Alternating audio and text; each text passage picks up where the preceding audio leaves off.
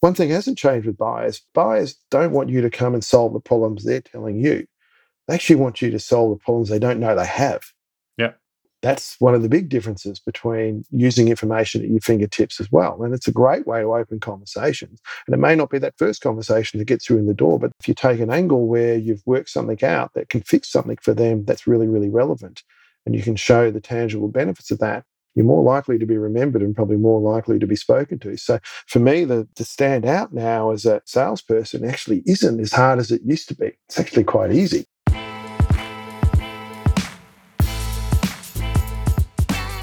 Welcome to the State of Sales Enablement podcast with your host, Felix Kruger. Insights and actionable advice from B2B marketing and sales experts that share what it takes to achieve sales enablement excellence. Our guest in this week's episode is a household name in the APAC region.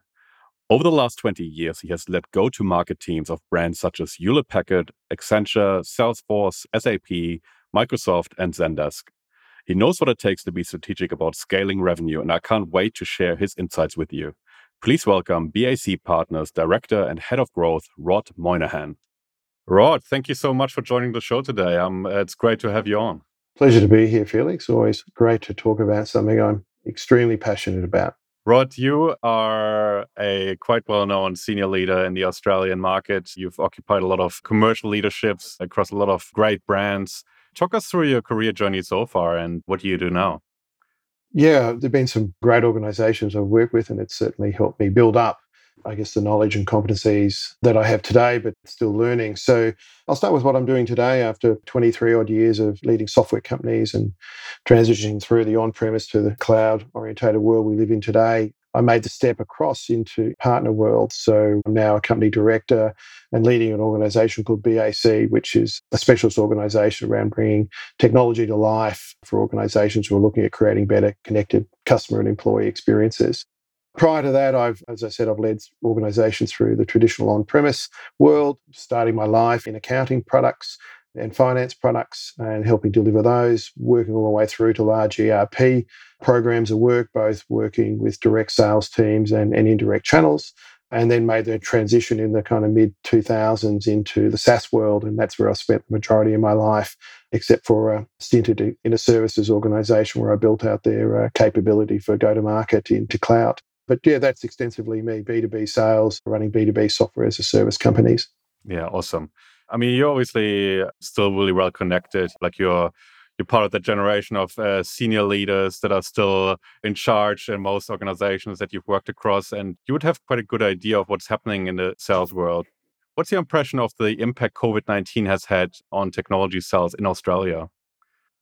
Yeah, well, I think if we go back to late 2019, when COVID started to become something relevant and we're readying ourselves for it to hit the shores in 2020, I think if you looked at what the stock market did to tech stocks, we would have assumed that it would have had an equal implication on technology sales. But while stocks sunk quite dramatically, they came back quickly on the emphasis that organizations were then having to put into distance selling, digital selling, and then also creating digital distance sales models for their employees.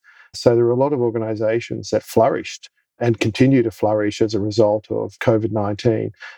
So I think what it has really, really challenged is organizations' views of how do we take a multidisciplinary approach, which was both digital and face-to-face, or the realism of being able to see clients, and create that in a world where we can still collaborate internally and we can still collaborate externally, albeit in a virtual world. And of course, we'll transition back to something else in the coming future, whatever that looks like.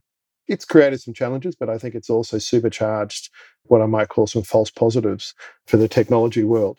Yeah, that's right. I think that's also the impression that I got. There's a lot of categories that have really profited from COVID-19, and there has been a lot of urgency by buyers to spend money on those kind of technologies. Mm-hmm. And yeah, as you said, it's probably a false positive that might lead to a lot of COVID-19 hangovers when this is over and the markets go back to normal. I think we're seeing a bit of it now already. Yeah. I think For those companies that have really profited during COVID-19, it's a real challenge to stay on their toes and not to become complacent, because I think challenger brands will be ready to eat their breakfast if they're not careful. Absolutely. I think there's also been, as you rightfully said, there's been the challenger brands that who have created a truly digital workforce and a truly digital low friction sales model now, whether or not it's B2C or B2B. But we've also seen the emergence of a truckload of new products and new technologies come into the market. So from a buyer standpoint, optionality is pretty good at the moment. Yeah, that's right.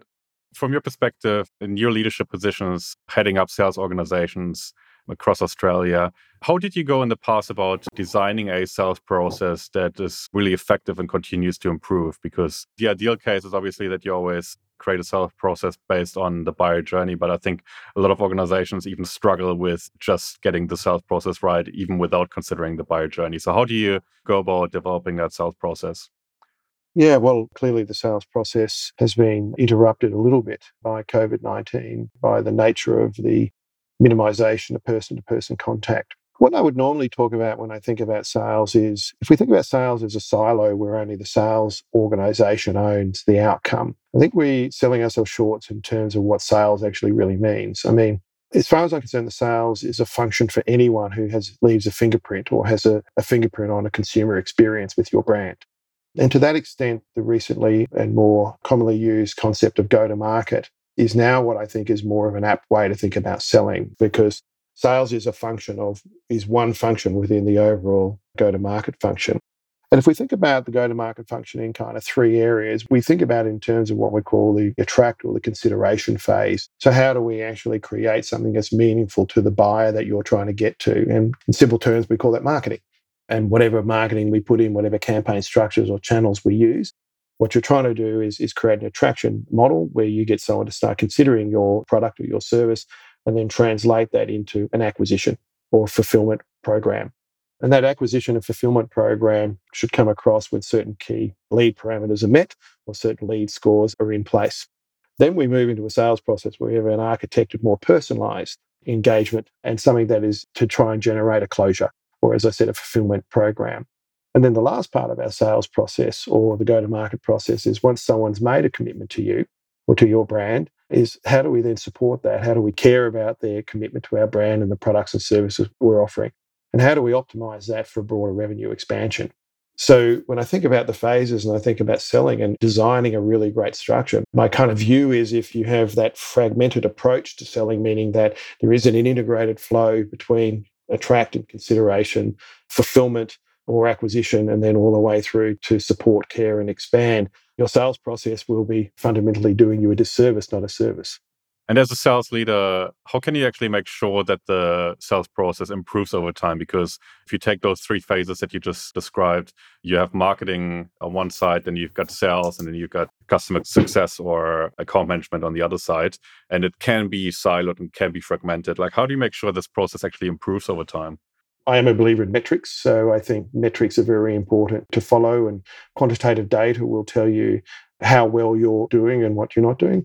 I think agility is a key to improving your sales processes all the time. Great software companies, without naming names, that I've been exposed to, move very much in a quarter by quarter agility program, both in terms of strategy and also budget and budget investment. So I think the first thing I would do is, culturally, I think you've got to have an improvement mentality or an agility mentality that says, hey, we're going to look at things like, well, what do territory structures look like quarter on quarter? What do our marketing investments look like quarter on quarter? Because we know we're in a highly volatile market right now that's changing very, very quickly. So as an organization, you have to change with that. There is a people aspect to that. Changing people and changing directions on a very frequent basis is also unsettling. So I think you also have to pick your battles in terms of the priorities of what you want to focus on. And then I also think it's going back to the people aspect, that you have a model where you have a really, really strong feedback mechanism coming from those who are in the go-to-market, that have a voice around what our strategy looks like, and then laying that down and executing it. I think the other aspect of continuous improvement in selling is listening to your customers and listening to the feedback that you get from your customers on the experiences they've had with you. So have a strong ethos around the voice of your customer. And I'm not just talking about NPS and CSAT. I mean actually having direct feedback channels where customers have a voice into the three phases of their engagement with you. I also think the improvement that has to be considered today in a world where we are creating a distance engagement economy is how do we invest in technology and how do we use technology, particularly AI, particularly machine learning, to help augment the decisions we make around where we market, where we don't market, what's the information is important, how do we create channels of open, democratized data to our customers from our systems. So technology investment plays a huge role in that as well. If you are a regular listener of the State of Sales Enablement podcast, chances are that you enjoy learning about strategic sales enablement as much as I do. Sales Enablement Live is a weekly live stream where we do deep dives and Q&As on sales enablement topics like buyer journey mapping, sales technology, coaching, sales content, and more. If you want to be part of the conversation and receive notifications about upcoming sessions, please make sure to register on thestateofsalesenablement.com. That's thestateofsalesenablement.com. Join the conversation every Wednesday, 12 p.m. Australian Eastern Time, which is Tuesday, 5 p.m. Pacific Time. I'm looking forward to catching up with you on Sales Enablement Live. You've worked for big American brands over here in Australia, and I think one of the dynamics that are always a talking point here in Australia is the differences between the US and the Australian market and the way headquarters support their local offices overseas. From your point of view, what are the key differences you have observed in the past in the way US buyers interact with sales teams versus Australian buyers? Yeah, it's a great question and one I haven't been asked for a very long time. And I think that it's a really relevant question for those who are either currently or looking at taking sales leadership roles, whatever those titles might be, working for US-centric software companies. First thing I'd say is Australia as a market on a global scale is a very, very small market. So US companies are less likely to create localized investment strategies for marketing and content development for the Australian market, because frankly, on a global scale, it might be contributing 1 or 2 or 3% of the overall revenue for most of those companies. So the effort versus return is a challenge straight away. One thing that I guess I've learned from working for US-centric software companies is they are brilliant marketers. They are brilliant content developers. But that's not always fit for purpose for the Australian market, because the two major differences I see in the buyer personas between, and I'm being generic here, so for those listeners who might be thinking about the verticals of the industries or the segments they play in, they might want to debate this. But holistically, from a generic perspective, the personas are different for our buyers in Australia. We have quite a cynical buyer in Australia.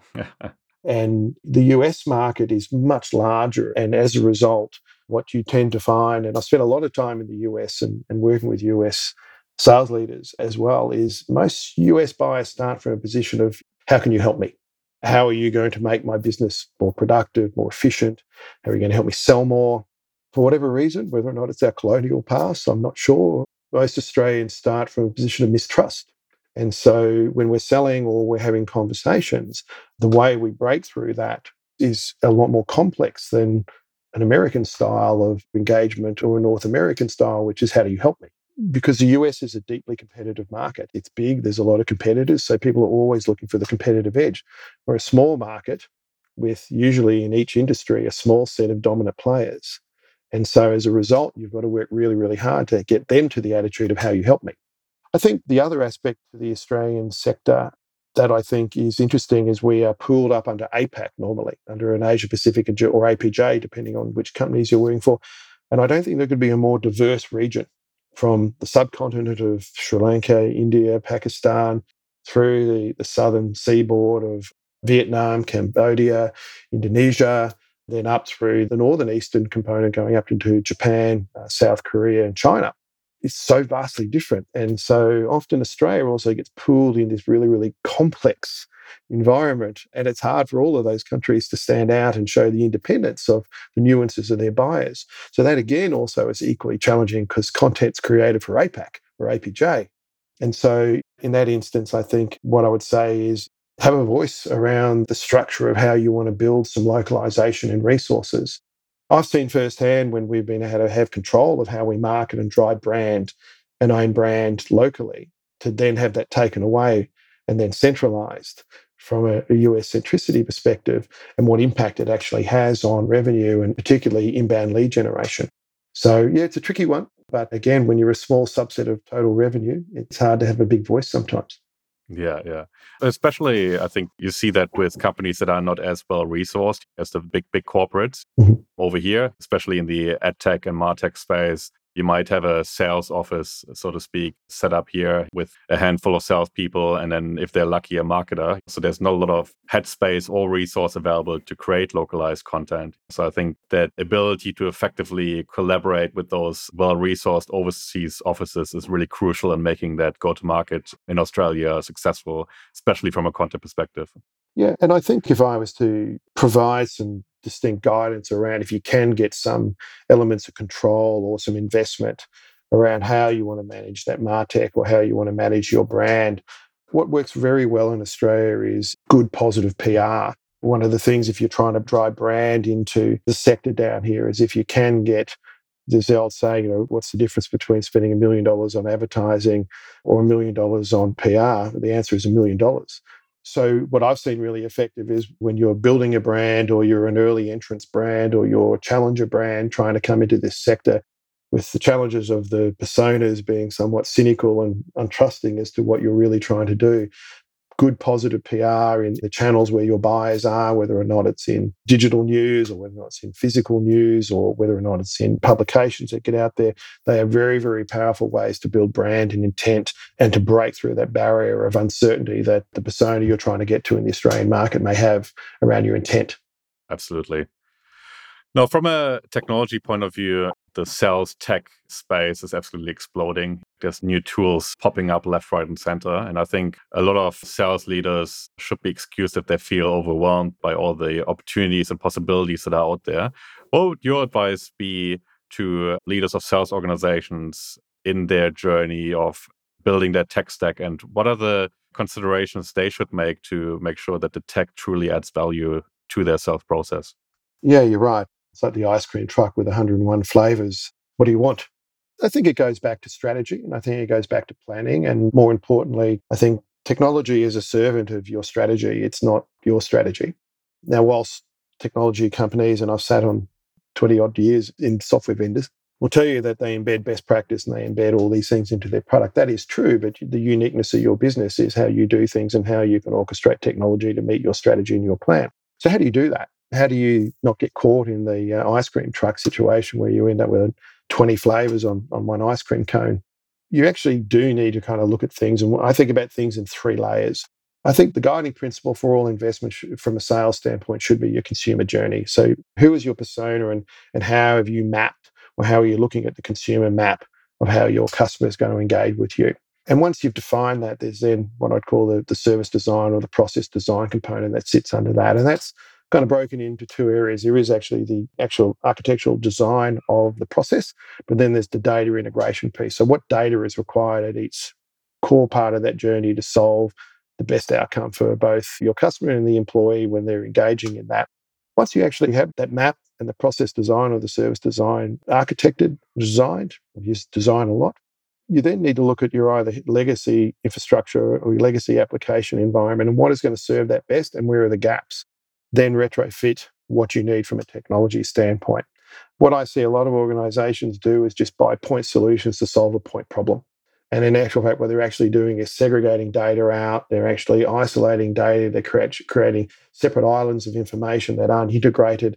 And all of a sudden, the problem you were trying to solve for that one issue is actually creating a whole issue in that customer journey and in that process design piece where the data is not where it needs to be. Things aren't flowing effectively. And so then you've actually built in inefficiency. And you've, as a result of that, actually created probably a poorer experience for both employee and for your customer. So I think if you follow that strategy is, what is the customer? What is their journey? What does the process look like in that journey? What's the data that's required in that? And then understand what you need to build the best outcome is probably a great way of doing it. I think also in the last point I would make is a consumer journey through marketing, sales, and customer support or success also requires the ability to actually shift data in and out of third-party products. So I think from a technology standpoint, one of the things I'm seeing really, really agile companies be able to do and agile sales companies be able to do is build really, really robust integration platforms to make sure that data is seamlessly moving all the time to where it needs to be to create the best outcome. That's awesome. Technology is obviously a key part of the whole sales piece, but people will, at least for now, still remain the core of the sales department and the buyer experience, especially for high-ticket tech products. When you hire salespeople in your roles, what are the traits that you're looking for, and how do you approach coaching during the tenure of the salesperson to make sure that they continue to develop their skills? Yeah. The marketplace at the moment is, there is a labour war on at the moment for labour. And reading a lot about the great resignation cycles that are going on at the moment. From a tech standpoint at the moment, it is very much an employees marketplace. I probably put that out there because I think hiring at the moment in those markets has kind of changed a lot of things for what you look for. I think there are overinflated salaries when aligned back to competency. I think we're going to have elevated expectations of salaries for some period of time based on experience and skills. So what I'm looking for won't change based on that, but I think you have to adjust your thinking based on the challenges in the labour market right now. I always have a great belief is hire for attitude first.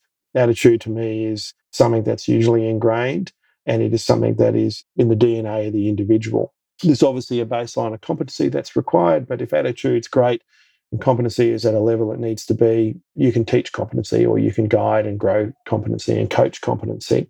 If I think about the elements of those who have been widely successful in sales roles, I think there's a couple of common behavioural traits that I see. The first is that they're solution orientated. They have a very inquisitive mind, and they can piece lots of moving parts together and come together with a solution or a position. They're also highly collaborative. So they know how to manifest the moving parts within the organisation to form the best engagement model with the prospect or the customer they're working with, i.e. how do they work with solution engineers or pre-sales? How do they work with customer success? How do they work with product teams? How do they work with customer support to understand how they get best outcomes from that? How do they work with professional services teams? So they're a really, really collaborative mindset beyond the initial solution, and naturally curious and inquisitive mindset. And then the last behavior that I see is common as it might sound, they're just hard workers. They exhume the most out of every second, out of every hour that they can get. They appreciate the one commodity we all start equal with at the beginning of every day is time. You don't get time back. There's a classic interview, actually, if I go a little bit off track, Felix, between Warren Buffett and Bill Gates, and they were asked, give us your 30-second summary of the number one piece of advice you will give to anyone you ever meet. And despite the fact you may not or may do appreciate Buffett or Gates, I'll give you this because I thought it was great. Gates gave a very philanthropic response around giving back and contributing, which is great. And, follow your passions and your desires. And Buffett turned around and said, I've got $100 billion and there's nothing in the world I probably can't acquire or buy. The one thing I can't buy is time. Once it's gone, it's gone. Mm. And I think that great salespeople appreciate that time is the most important commodity, and how they use that and how they use that with a quality outcome in mind is usually the third and final factor that I think I look for, is people who can demonstrate that they're acutely aware of working hard and using time well. Yeah. I love that. From my perspective, just to add to that, the time dimension, I think also is a huge consideration in the way they treat their buyers and the way they approach the conversation with buyers, because sales' purpose ultimately is to help buyers to make a purchase decision as quickly as possible, a good purchase decision as quickly as possible. Salespeople who have that mindset and really have that mindset of serving the buyer and also being respectful of their time and allowing them to make a decision as quickly as possible, no matter if it's for or against their brand, just that helping and that consultative approach, I think, is something that I see really commonly in high-performing salespeople as well. And Felix, this might be slightly controversial, but I'm going to throw it out there. I mean, I've heard lots over the last 12 months through to the last 10 years around how difficult it is to potentially get ahead these days in organisations. One thing I would say is that we live in a world now where information is at your fingertips. How you promote and drive your brand is vastly different to what it was in my era when I was growing up, where you made your way through life by actually going and seeing people, because there was no LinkedIn. There was no way of managing your brand in the digital sphere. And frankly, to get ahead meant you had to be out in front of people all the time, managing your brand face to face. And customers all bought face to face. I mean, email, believe it or not, was the only real digital engagement piece we had for a long period of time. So you had to build your way that way. I think today, what I would say is, and this is the controversial piece, I see more and more salespeople working less and less hard. and relying on a whole series of digital engagements to help them along versus actually putting in the hard yards of working, putting the hours in, calling people on the phone, having meetings, having conversations, and getting out there. And information is at your fingertips around your customers. Annual reports are online. There are a million pieces of data now that you can get where you can build a great reason to have a conversation and a great reason to be relevant and prevalent in a conversation. One thing hasn't changed with buyers. Buyers don't want you to come and solve the problems they're telling you. They actually want you to solve the problems they don't know they have. Yeah. That's one of the big differences between using information at your fingertips as well. And it's a great way to open conversations. And it may not be that first conversation that gets you in the door, but if you take an angle where you've worked something out that can fix something for them that's really, really relevant, and you can show the tangible benefits of that, you're more likely to be remembered and probably more likely to be spoken to. So for me, to stand out now as a salesperson actually isn't as hard as it used to be. It's actually quite easy. Yeah, exactly. I think it's just, as you said, a mindset shift. I mean, just to provide a view behind the scenes of my business as well, like in our sales activity, we always see that digital channels are actually complementary to real world activity. So it's always real world activity that builds the relationship, and then you use digital engagement channels to amplify it and to provide further value. Correct. But I think you can't replace the two. If you engage people online as a first engagement touch point, you're still the random person from the internet, right? And especially in the Australian market, a small market where a lot of people know each other, it's worthwhile still considering the real world activity as being the basis for sales. The stats that I remember were, assuming you've followed the appropriate GDPR rules and you're emailing people appropriately with their opt-in, I think it's roughly about a 20 to 23% open rate on an email and 2 to 3% response rate. Yeah, exactly. There you go. But I think if you look at the stats and the research, I mean, it's not Australia specific, but Gartner's recently released research piece that stated that 44% of millennial decision makers would prefer a sales experience or a buying experience without any sales interaction. But then on top of that, you see that the buyer remorse is then 25% higher compared to those that would like an interaction with a salesperson. So I think that should definitely be food for thought for a lot of organizations. With the mindset buyers go into the conversation, but how you then also make sure if they end up purchasing, how they end up having a good experience. So I think buyer interaction, that still being able to add value as a salesperson is a big challenge. And I think that probably also feeds into the skill set discussion. Yeah, and a lot of that upfront consideration phase where the millennial buyer is doing very little interaction directly with the salesperson is because the great amount of information that's available to them to actually, and the way that some really, really good soft companies, and I will mention one, and we're aligned with them, but I think they're, from a SaaS B2B perspective, probably the best sales organization and customer focus organization I've come across, which is HubSpot. Being in the HubSpot tent as a partner now, I've been exposed to firsthand the way they run and do what they do, and the amount of empowerment they put up front to their customers when they're going through the consideration phase is second to none in the market. And it allows the customer, as you said, to self-orientate through a process of due diligence. And then at the appropriate time, only then does, through however HubSpot runs their engagement and lead scoring transition to an SQL, a sales qualified lead, does a salesperson get engaged.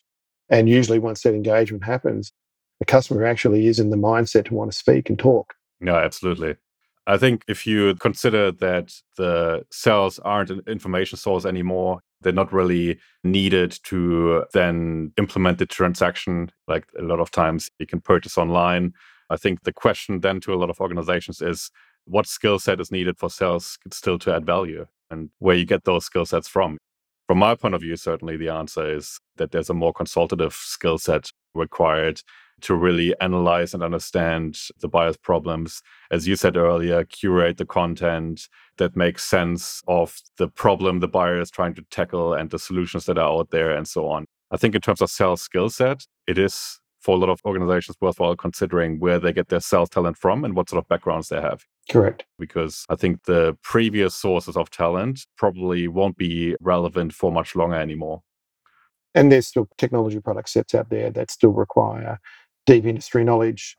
I've been supporting a health tech organization launch their business into the US, very, very prevalent in Japan, in parts of Europe and Australia. And one of the big aspects of their product, cannot be self-orientated because it's super complex. So there's always going to be a need for people who have domain expertise or industry expertise to help an organization or a buyer through a cycle of due diligence.